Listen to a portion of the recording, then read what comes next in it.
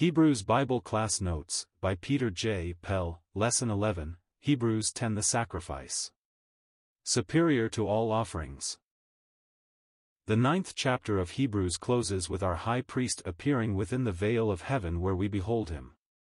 We are looking steadfastly toward heaven, for we expect to see him soon, coming out from the glories of that heavenly sanctuary. When he comes, it will be for our eternal salvation.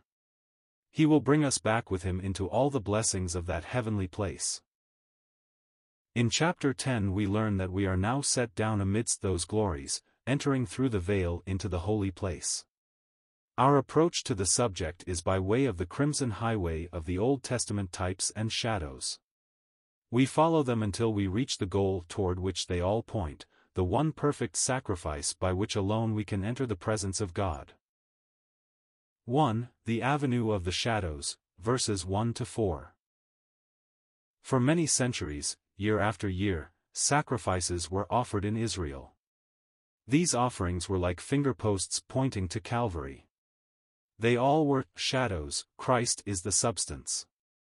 They were continuous, repeated year after year, Christ's sacrifice was once for all. They were for a remembrance. They could never remove the sins thus brought to remembrance.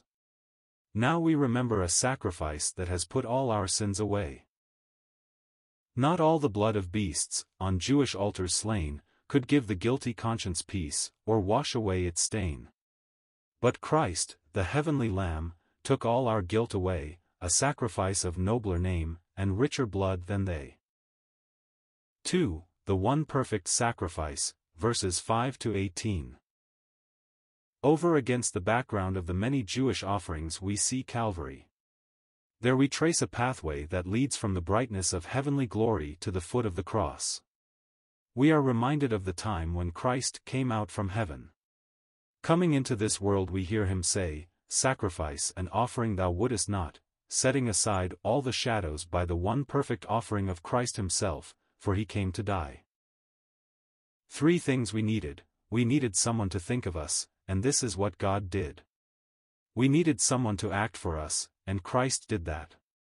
And then we needed someone to tell of the accomplishment of that work, and the Holy Spirit does that. This is simply set forth in this portion. 1. The source of our salvation is the will of God, verses 7 to 10. The first man, Adam, did his own will, and man was separated from God, lost in sin. The will of God was our salvation, and this involved the coming death of the second man, our Lord Jesus Christ. By that will we are brought back to God. 2. The means of our salvation is the work of Christ, verses 10 to 14. The body he received at incarnation, verse 5, he offered up as a sacrifice for sin on the cross, verses 10 to 12, and by his one offering we are perfected forever. Think of the thief on the cross going to paradise the very day Jesus died. He was only fit for hell. What made him fit for heaven? Only the work of Christ dying at his side. 3. The assurance of our salvation is by the Holy Spirit's witness, verses 15 to 18. The Spirit of God points to the past work of Christ forever finished, assuring us of that fact.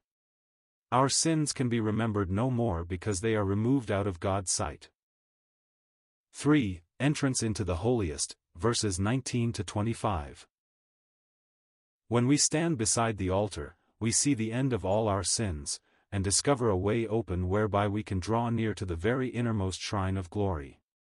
The way is Christ himself. It is by him that we draw near to God, Christ in death, for the approach is through the rent veil. Thus having access through Jesus' blood, and being in association with the priestly house over which Christ is high priest, verse 21, we are admonished to appropriate these blessings.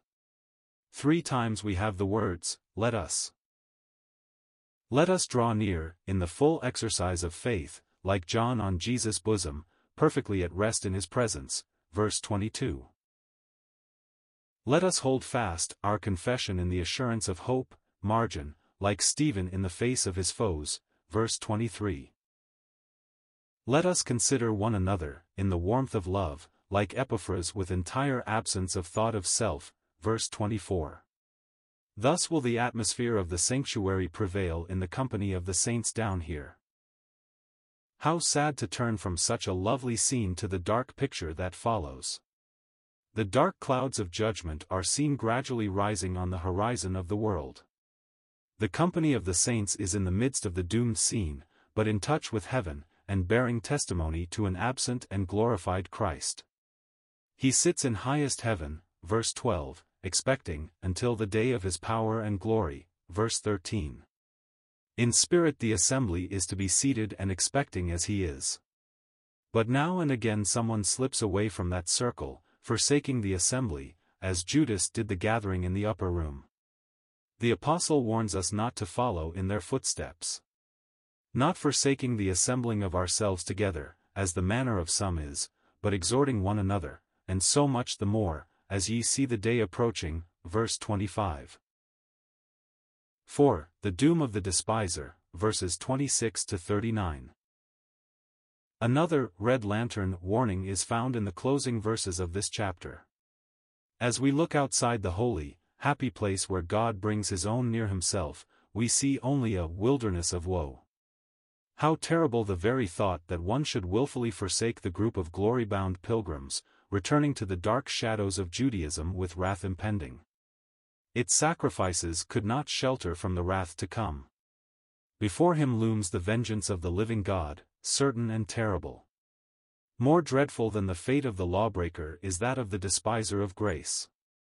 The Son of God, the precious blood, and God's gracious Spirit all interposed, but this despiser disregards them all, pursuing the path of rebellious self-will.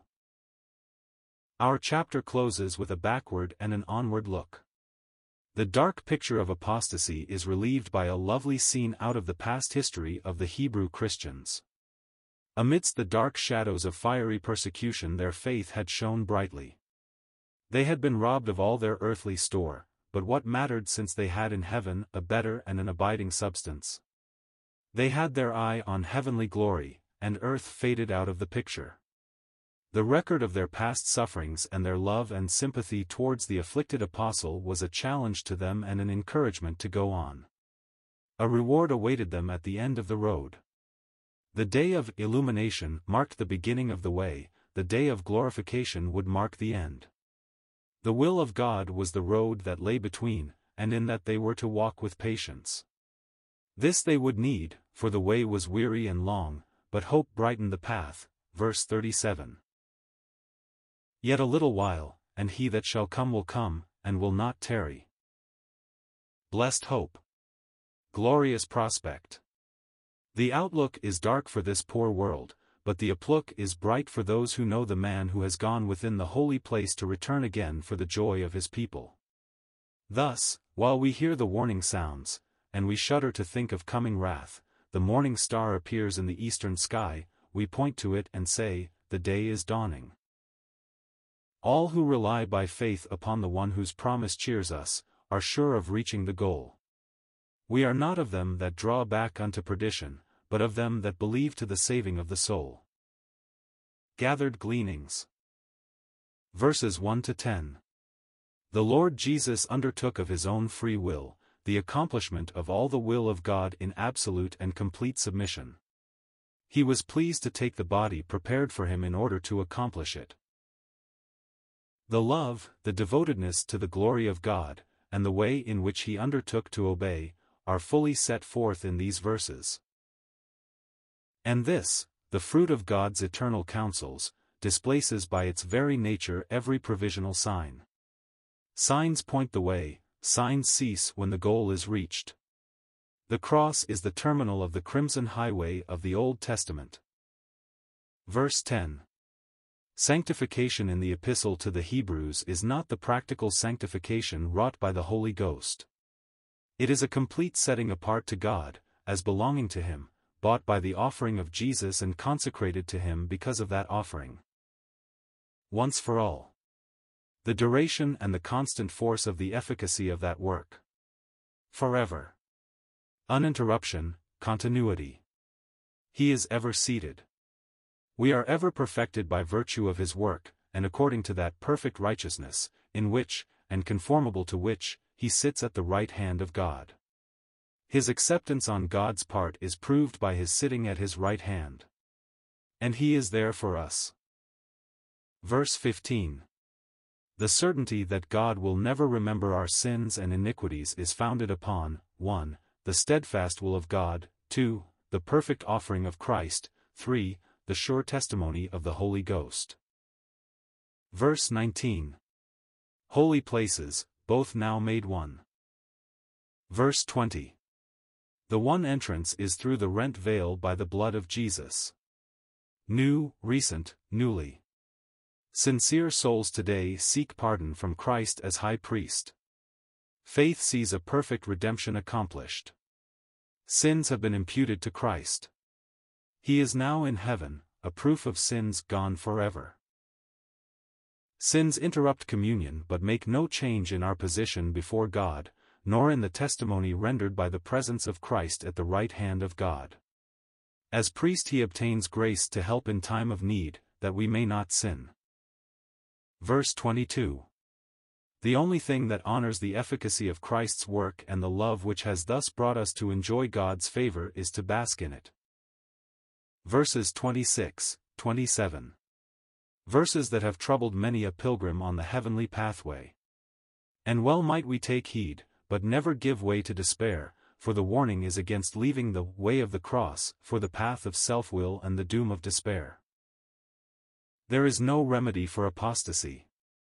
If one abandoned Christ and Christians, there was no other sacrifice to which he could have recourse, nor would that sacrifice be repeated. Nothing but judgment awaited such an one. Verse 19. Inside the veil, verse 32, outside the camp. Satan's lie made Adam a stranger to God and at home in this polluted world. Christianity restores us to citizenship in the presence of God and strangership in the world, inside the camp and outside the camp. Verse 36. A life of patience intervenes between the day of illumination and the day of glorification. Not a path of ease, pleasure, prosperity, or wealth, but of companionship with an unworldly Christ. No greater glory is or can be yours than to be the companion of your rejected Master.